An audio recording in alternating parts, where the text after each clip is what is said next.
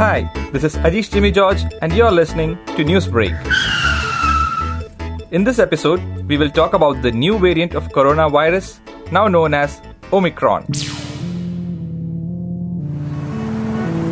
Just when the lockdowns were lifted and life seemed like it was returning to normal, there we have another variant of coronavirus to deal with, the Omicron.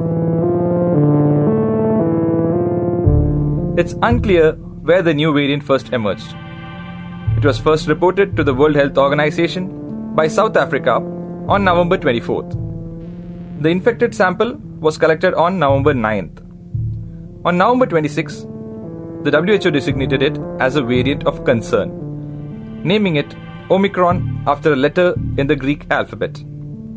The scientific community is worried that this new strain could fuel an outbreak in several countries and cripple health systems once again.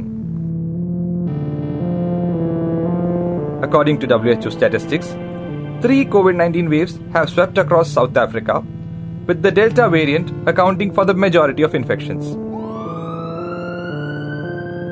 From just over 200 new confirmed cases per day in recent weeks, South Africa saw the number of new daily cases rocket to more than 3,200.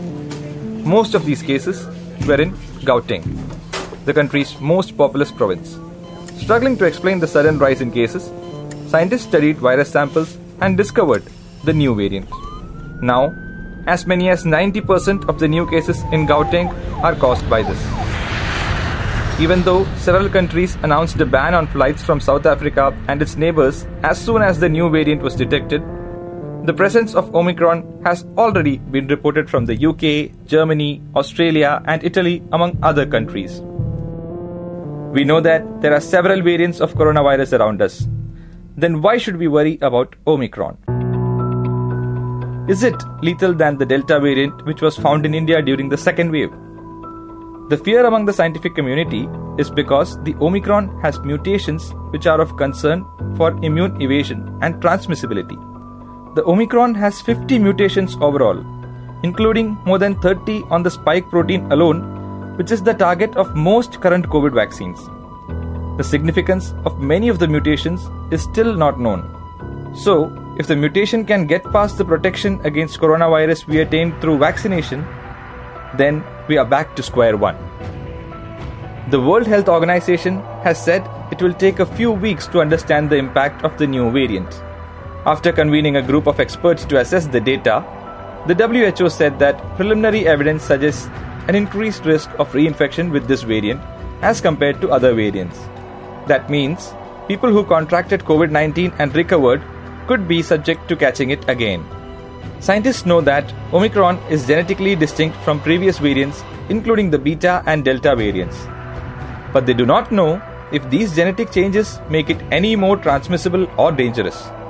So far, there is no indication the variant causes more severe disease.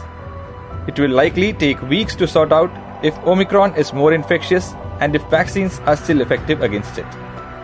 Even though some of the genetic changes in Omicron appear worrying, it is still unclear if they will pose a public health threat. Some previous variants, like the Beta variant, initially alarmed the scientists but didn't end up spreading very far. To date, Delta is by far the most predominant form of COVID-19, accounting for more than 99% of sequences submitted to the world's biggest public database. So what do we do now? The answer is we can stay protected by following the COVID protocol of washing hands, wearing masks, and maintaining social distance. The WHO's chief scientist, Soumya Swaminathan, said that the new variant is a wake-up call for COVID-appropriate behavior in India. Stressing the need for this, she called masks as vaccines in your pocket. Let's follow this mantra and stay safe. Once again, this is Ajish George and you're listening to Newsbreak. Follow us for more updates and explainers.